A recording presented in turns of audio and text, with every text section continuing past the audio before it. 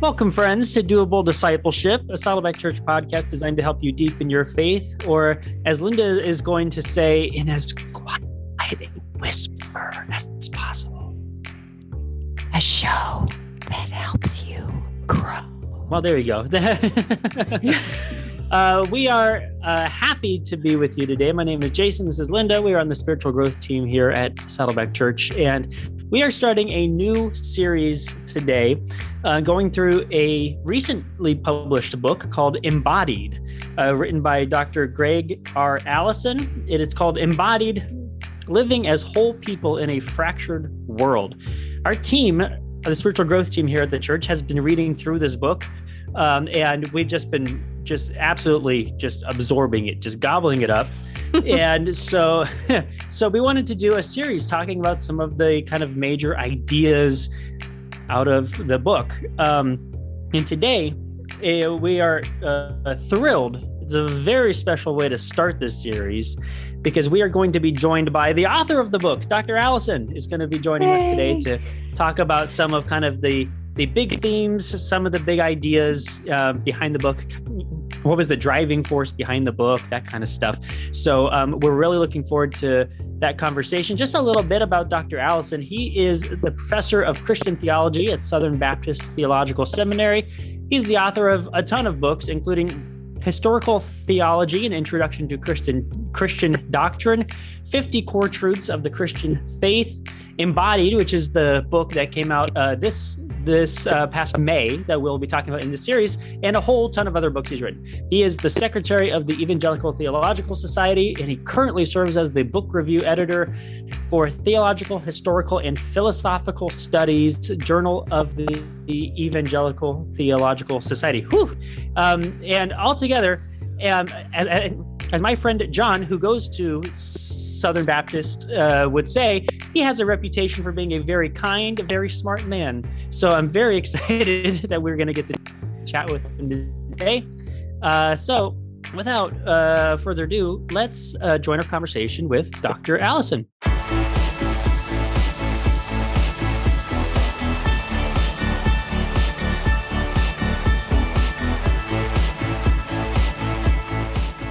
All right, Dr. Greg Allison, thank you so much for joining us today. We really appreciate your time, and we appreciate that you wrote this book.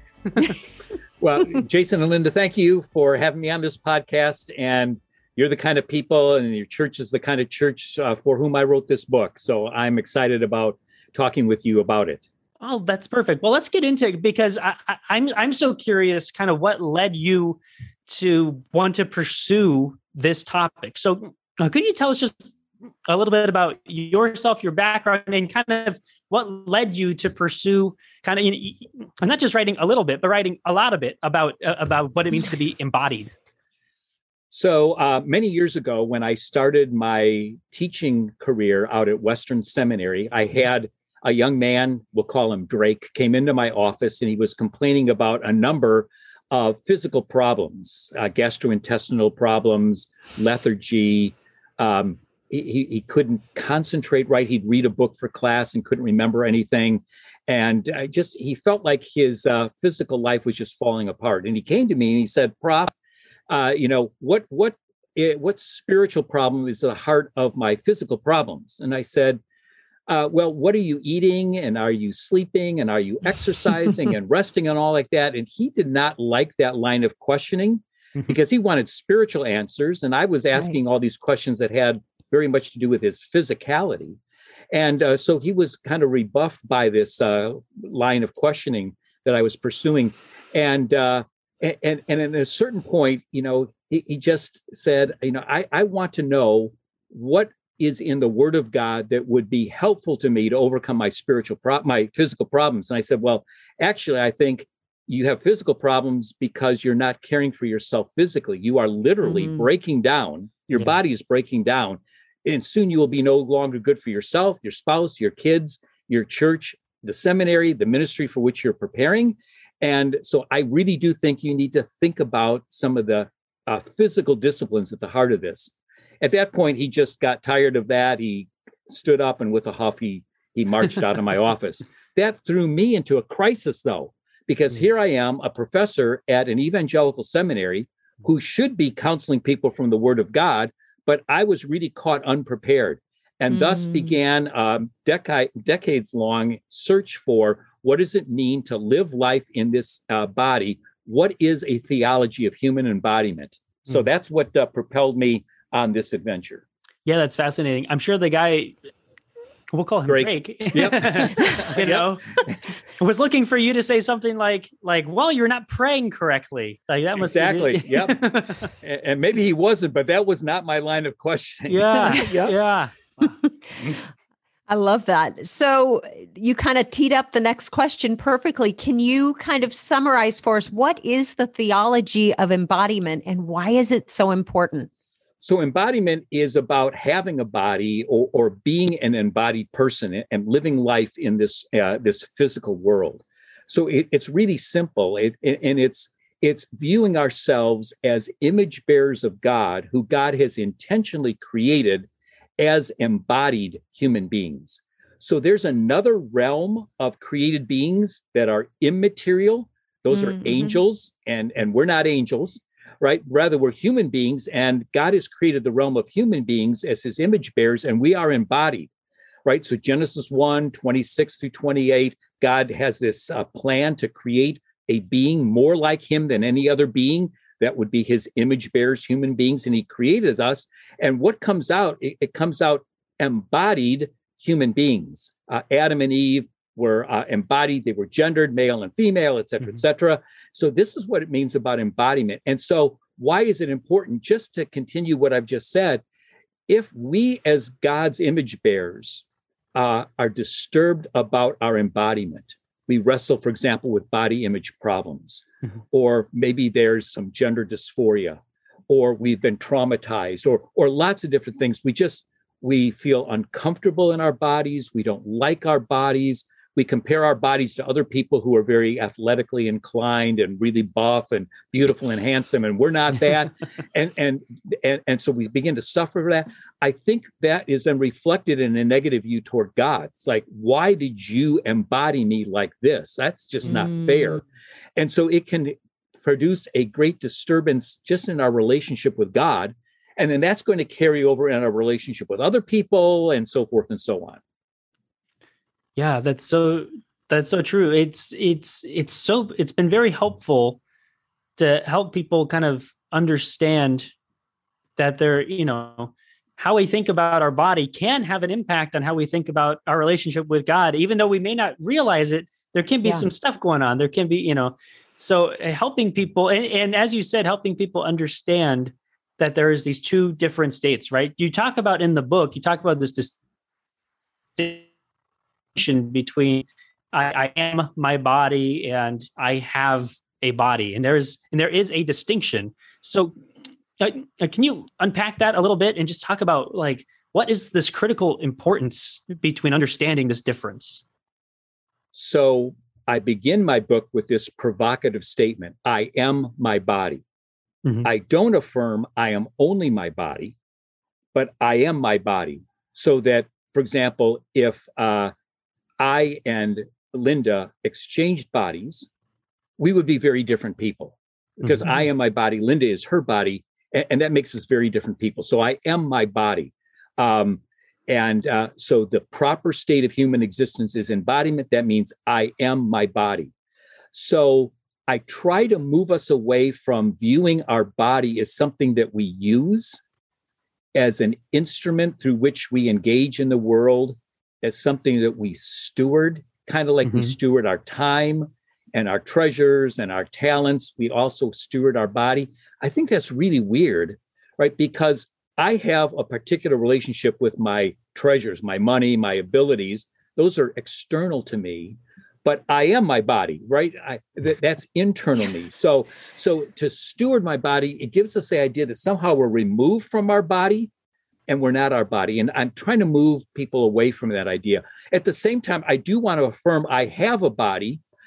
So for example, Jason, let's say that you have a kidney that is deteriorating, and so you're very sick and you need a kidney transplant. And let's just say, for the sake of argument, you and I just are a perfect match. Sure. Because I have a body, I could donate one of my kidneys to you so that you get better. I can't donate both of my kidneys to you because if I do, I'm no longer in existence, right? Because I am my body. That would be a problem. That would be a big problem, right? You may live, Jason, which would be great, but I don't, right? I appreciate it. Thanks for let's do win-win here. Let's do win-win. So I am my body, but I have a body, so I can donate one of my kidneys to you, but there's a limit to that because I am my body as well. So I'm trying to help people just think we're not people driving around in this skin-tight race car, which is our body, using it like an instrument, tuning it up like we would do a car, and just using it in a way that we steward it. No, I am my body, and that's the way God has designed me to be.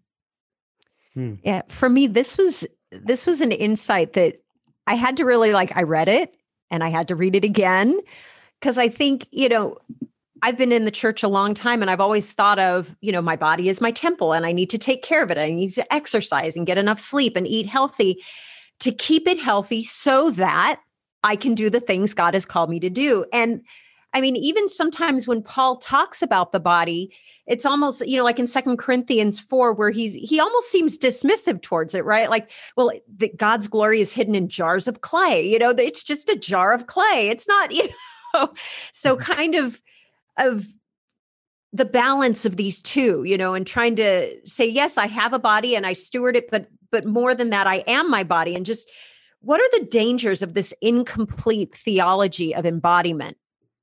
So just looking at that passage in Paul's really emphasizing the greatness of the power and glory and majesty of God and the gospel. And in comparison with that, we are really weak and frail jars of clay. It doesn't mean that our body is inherently evil or sinful. Paul does talk about the flesh in his letters, but more often than not, the flesh isn't our body, our physicality, but it's our sinful nature. That is a problem. That is the root of sin in our life. That's that corrupted, sinful nature from which flows all of our sins. That is something that we should be highly concerned about and not at all promote. But I don't think what Paul is making a distinction between the flesh, which is our sinful nature, and our bodies, which, they are jars of clay compared to the glory and majesty of God. They are very, very frail. Nonetheless, that's how God has created us. So if we have an improper theology of human embodiment, again, I think we have a tendency to blame God or be disrespectful. We live in an attitude of lack of gratefulness. We're not thankful to God. And so I'm trying to promote that we embrace the way God has created us. We embrace our embodiment. We embrace all the things that flow from that, like our gender and things like that, and give thanks to God, be people of gratitude for being his embodied image bearers. I remember the first time that somebody pointed out to me that complaining about my body or being constantly frustrated with my body was basically saying to God, why did you make me this way? Exactly. And that had never occurred to me. I'm like, that's not what I'm saying. Yep. I'm complaining about not being able to wear this or look like that. And I remember putting those two together was really powerful for me because it changed the way I thought about even some of the things that I tried to do. It's like, why am I worried about this? Exactly. There's worry, there's anxiety. Even our bodies, then, if we're disgruntled with them, they can become an idol. We spend 3, 4, 5 hours in the gym because we want to become more beautiful and handsome and buff and solid and all like that. And so it becomes an idol in our life, which is the opposite of what I'm talking about also. We don't want to so emphasize our embodiment that we overemphasize our embodiment. That would be a wrongful position as well. So we've talked about some of the different struggles we can have with embodiment, going too far in one way or too far in the other. I'm just curious, what are some of the Christian struggles with the theology of embodiment? Is there pushback, or is there something that makes it kind of hard for us to grab hold of this or accept this theology? If we go back even in pre-Christian age, we've got philosophy called Gnosticism that really elevates the immaterial part of us, our spirit or our soul. That's inherently good. That is what it really means to be in the image of God. And our physicality, that material aspect, our body, well, that's inherently bad. And so we've got philosophy saying, really care about your inner being, your immaterial, your soul, your spirit, and that body of yours. Yeah, don't give it a second thought. It's going to be sloughed off at death anyway. So don't spend any time eating properly, sleeping properly, exercising, things like that, because it's here today, it's gone tomorrow. And that, unfortunately, that philosophy has infected the Christian church and has from almost the beginning. So again, what do? We engage in saving souls, not people, right? And we engage in spiritual disciplines, but we never talk about physical disciplines, because we've made this split between human beings, divine image bearers. The good part is the spirit or the soul. The bad part is the body. It's an inherently sinful part of us. It's an obstacle to God's work in our life. It's an obstacle to sanctification, or it's just not as good as our immaterial, our soul or spirit is. And so we get really whacked out. We have this overemphasis or underemphasis on it. And so we really struggle developing a theology of human embodiment because of this emphasis. The body really doesn't count. Yeah. One of the things that, as I thought through embodiment, and as I realized even sort of the lies that I had believed and some of the traps I had fallen into, I realized that almost everything in our culture sort of aims us away from, it's this unusual focus on the body, like we're trying to preserve it and, make it better and improve it and do whatever we can to, it's this overemphasis on the body being the most important thing. I mean, our marketing and our advertising is all about make it look beautiful and make it look smarter and better. And so having a balanced theology of embodiment, everything in our culture stands at odds with what you're talking about. And so how do we begin to shift our thinking towards a biblical understanding of our body? Not overemphasis, not underemphasis, but an appropriate emphasis. I think that question, excellent question, it already has a built-in answer to it. We want to develop a biblical view of life in the body. So it would be searching the scriptures like I did after my crisis with Drake and asking the question, what does the Bible affirm about living life in this body? And I think people would be surprised at how much scripture actually does talk about embodiment and life as embodied image bearers. And I think then it's also seeing that, just like you said, our culture really focuses on physicality and sexuality, and we've got to be the perfect, beautiful, or handsome person, right? I think we need to say our culture is wrong. It's emphasizing the wrong thing, and it's doing so to get us to spend money, right? And so to resist that pressure and to say to ourselves, even if I do all these things, all the exercise and all the right nutrition and take all these vitamin supplements and all this, I am never going to have a perfect body. I am always going to be dissatisfied. So why this frenetic pursuit of the perfect body? It just doesn't work. And you know what? God is happy with us as we are. And sure, there's some things we might need to work on. We might really struggle with gluttony, which may not manifest itself in bigness, in fatness. It just may be that we can't pass a McDonald's without going in for a Big Mac and fries, supersized fries, and a big chocolate malt because we're gluttonous. So there may be some things that we need to work on in terms of our embodiment. But God has designed us as his embodied image bearers. He's pleased with us. He's using us as we are, as embodied people. He loves us. We worship him with our embodiment. And so let's be thankful for the way God has designed us, and let's live into that reality. That's great. Yeah, that is good. I'm curious, as you've been working on this book, you said it's been like a decade pursuit of going through 25 years. 25 years, even more. Yeah. Okay. So it's been 25 years of thinking through this, and it's culminated in the book Embodied. What was maybe the most, interesting or kind of engaged or like eye-opening part of the research that you did? Was there a piece, one of the chapters, kind of one of the elements of the theology of embodiment that just kind of like struck you in a new way? It's interesting. When I started out researching this, basically the only resources that were available were from the Roman Catholic Church, particularly John Paul II, Pope John Paul II, who wrote A Theology of the Body, and then people in the academic world. There was no one in the evangelical world that would touch this. Where no one was talking about it. And so that shocked me, and which then also propelled me forward. What I think is interesting at this present moment, there are 5 or 6 of us that have come out with books or are about to come out with books on human embodiment. Nancy Percy, Love Thy Body. Preston Sprinkle has come out with one also called Embodied. It's on transgenderism.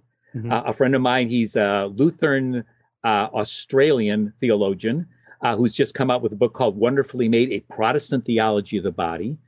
So there are a number of us who are writing on it, and it's like we're riding the crest of a wave, which I think is really interesting. It's like God is coalescing these interests and bringing this emphasis right now at the right time, I think, to develop a robust theology of human embodiment to answer a lot of the questions that are really socially and morally calling our attention. So that was really interesting. And secondly, as I wrote this book, I farmed out the rough draft to students and friends and family members. And if people read the book, they'll notice that I often footnote cooperative effort. This book is way better because of the collaborative effort. I want to point this out, particularly of women who said, you know what, you can't really say it that way. Or have you thought about this, right? Because that's a man's perspective, right? And you've want women to read this book, and you've got to, broaden your perspective. So the collaborative effort for me was really, really intriguing and really exciting. So those are just a couple of things of how this book came about. Well, I was even going to ask, what has been the feedback from your students? I'm not sure if you've had classes specifically around this topic that you've done. I see you nodding, so yes. But I'm just curious, has there been specific areas of pushback or of questioning or of thoughts that you were like, I wish I had that in the book kind of thing? So my 4th chapter is called The Social Body. I talk about sociality. But earlier in the draft of this book, I was calling that sexuality, this idea that we want to give ourselves to others, we want to receive from others. I was calling that the sexual body. And my students said, there's so much baggage in that word sexual or sexuality. You can't do it, Prof. And I kept resisting. This is the reason why. They finally prevailed. And I said, okay, I'm going to invent this word sociality, or talking about the social body, this relationality we have. So that was a huge change that I underwent given my students. What I love, though, with my students is I've now taught this post-book coming out, is that class, I think, that course is the best course I teach, because given 3, maybe 4 weeks out of a 12-week semester, the students begin to feel comfortable with one another, feel very comfortable at talking about their embodiment. And suddenly we have the gates open, and people are talking about traumatic experiences at the heart of why they hate their body. They start talking about same-sex attraction, gender dysphoria. They talk about lust. They talk about gluttony. They talk about sloth. We begin to cry and lament for one another. We affirm one another. We pray for one another right in class. And like this beautiful thing arises out of this book. So it's been so meaningful to me personally, so rewarding. I'm just very thankful for it. It sounds like what's so special about that class is it's really embracing the brokenness of our human body. It's probably one of the only classes that just specifically focuses on the thing that is broken, It focuses on the fact we are jars of clay. Right? And and we are broken. Those jars are not beautiful, $10,000 ones. They're potsherds at this point, right? They're really broken. Yeah. But that's the beauty of it, because if God doesn't use broken people, who does he use? Right. Right. Scripture does not say God uses perfect people. He doesn't. He uses broken people. And if that's the case, then there's hope for you, Jason. There's hope for you, Linda. Yeah. There's hope for me. There's hope for my students, that maybe even God can use us because we're thoroughly broken.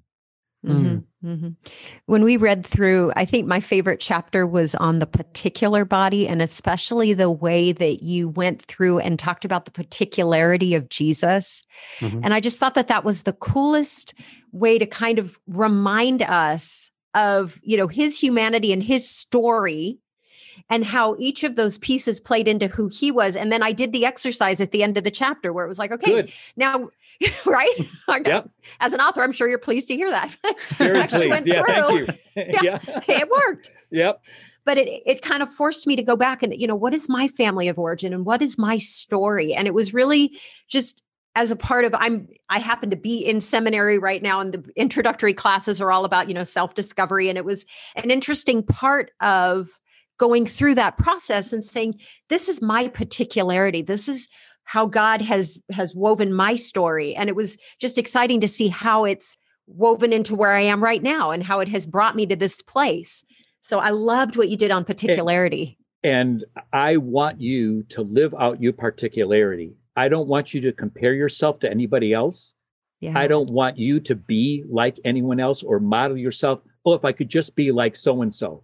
No, God has designed you right as you are with all your particularities. And he's designed you as his embodied image bearer to play the part, be the person, do the ministry that only you can do. And there's no one other person like you. So in your particularity, God is using you to serve him, to love him, to worship him. So be you, right? Do you, whatever the expression is, right? You do you. You do you, right? And I think that's according to God's design. That may be a funny expression, you do you, but I think it's very biblical. You do you, Linda, right? You do you, Jason. And if we stop this comparison stuff and try to beat up on one another and be like one another, we'll be fine. We'll be all right. We just have a few more questions for you, Dr. Allison.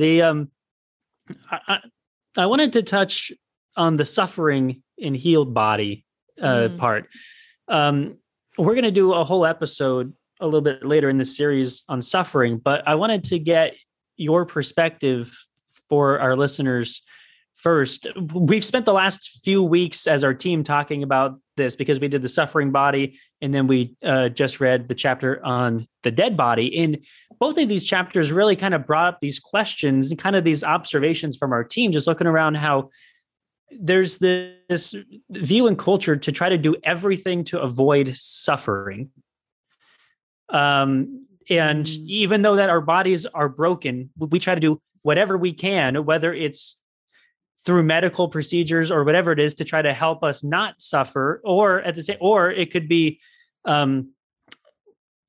like physician and assisted suicide to help to just avoid, I don't want to deal with the suffering. I'll just move on, So I just was curious about your perspective as you were doing all of this research and all of this thought behind the idea of suffering. What would you say to our listeners who kind of may be thinking that same thing, like, I don't want to deal with the suffering, but even though that is an element of what it means to be an embodied person in a broken world? Huge area, right? Yeah. I think we've gotten this biblical notion wrong. We think God's strength will be magnified in and through me when I'm strong. Right? Because God needs a lot of help. And so if I'm strong, if I'm overcoming suffering, if I'm more perfect than broken, then I can do great things for God. But the point of Paul in 2 Corinthians is that God's strength is magnified in our weakness. And therefore he would rather boast in his weakness and his brokenness. And so we need to accept, embrace the weaknesses and brokennesses that we experience, and say, this is God's means of making sure that he and the gospel shine brightly, because we're just jars of clay and there's nothing attractive or handsome or beautiful or great or perfect about us. And so if we really want to give glory to God and magnify him, then we'll embrace our suffering. And, Jesus emphasized that we're called to suffer, not escape our suffering, right? But called to suffer as part of following him. And so we're going to suffer in this world because of sin and fallenness, and we're going to suffer because of persecution. That's just par for the course. At the same time, I don't think we ever want to adopt a posture where we just cave in and give in easily to suffering, such that we don't fight against it where it's proper to battle against suffering. We don't want people to be abused. We don't want spousal abuse. We don't want molestation of kids. They go, well, this is just part of the suffering in the world. No, it's not, right? So it's not becoming passive recipients of suffering and just putting up with it. If we have the opportunity to stand against suffering and fight against suffering, I say let's take every advantage that we can of that. Let's not just accept it because woe is me and that's the way it has to be. Sure. I just have one last question. Thank you so much for your time. I just wanted to give kind of if you were to tell the church one reason, just kind of here's what I want to leave you about this topic of embodiment. What would your charge for the church be, and for us as Christians to kind of, to embrace this idea? Yeah, to sum it up maybe in one sentence, the proper state of our human existence is embodiment. So I am my body. If we reflect on that, we see ourselves as designed by God to be his embodied image bearers. I think it does reorient our entire worldview in a very different way. We're not elevating the soul or spirit and considering the body to be inherently evil or an obstacle to God's plan. We really are caring for ourselves, not instrumentally or just doing stewardship of our body, but caring for ourselves as embodied image bearers.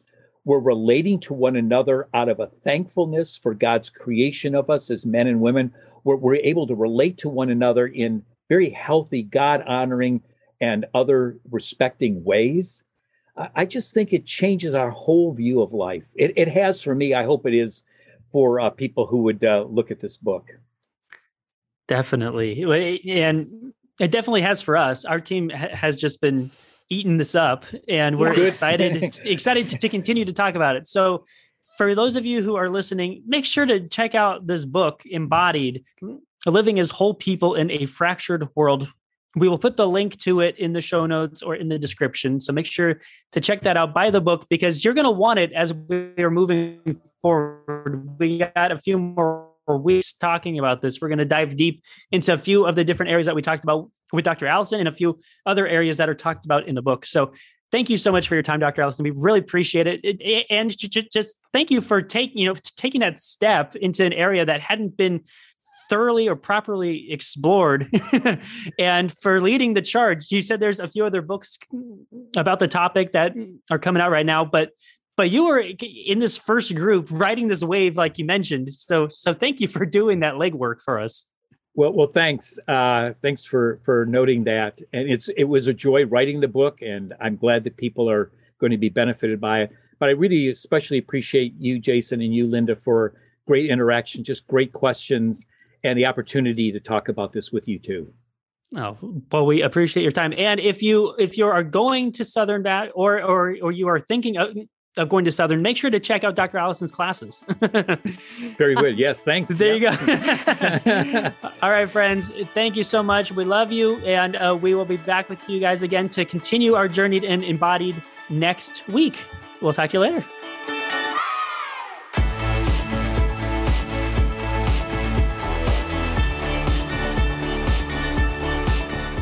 If you enjoyed this episode, consider giving us a rating or a review on iTunes. If you do, you'll help other people find us in the future. You can also listen to these episodes on YouTube. Just subscribe to the Saddleback Church YouTube channel for these conversations, plus lots of other video content. And if you are already listening to us on YouTube, subscribe to the Doable Discipleship podcast on Apple Podcasts or your favorite podcasting app so you can listen in the car or wherever else you go. Don't forget to visit saddleback.com/doable to check out all of our previous episodes. And you can go to saddleback.com/grow to find spiritual growth resources and view a calendar of upcoming events. Lastly, you can always get in touch with us by emailing maturity@saddleback.com. Send us your thoughts, send us your questions, your Bible questions, your life questions, whatever. Who knows? Your question might just inspire an upcoming episode. Thanks again for tuning in to Doable Discipleship. I'm Jason Whelan, and I hope you'll join us again next week.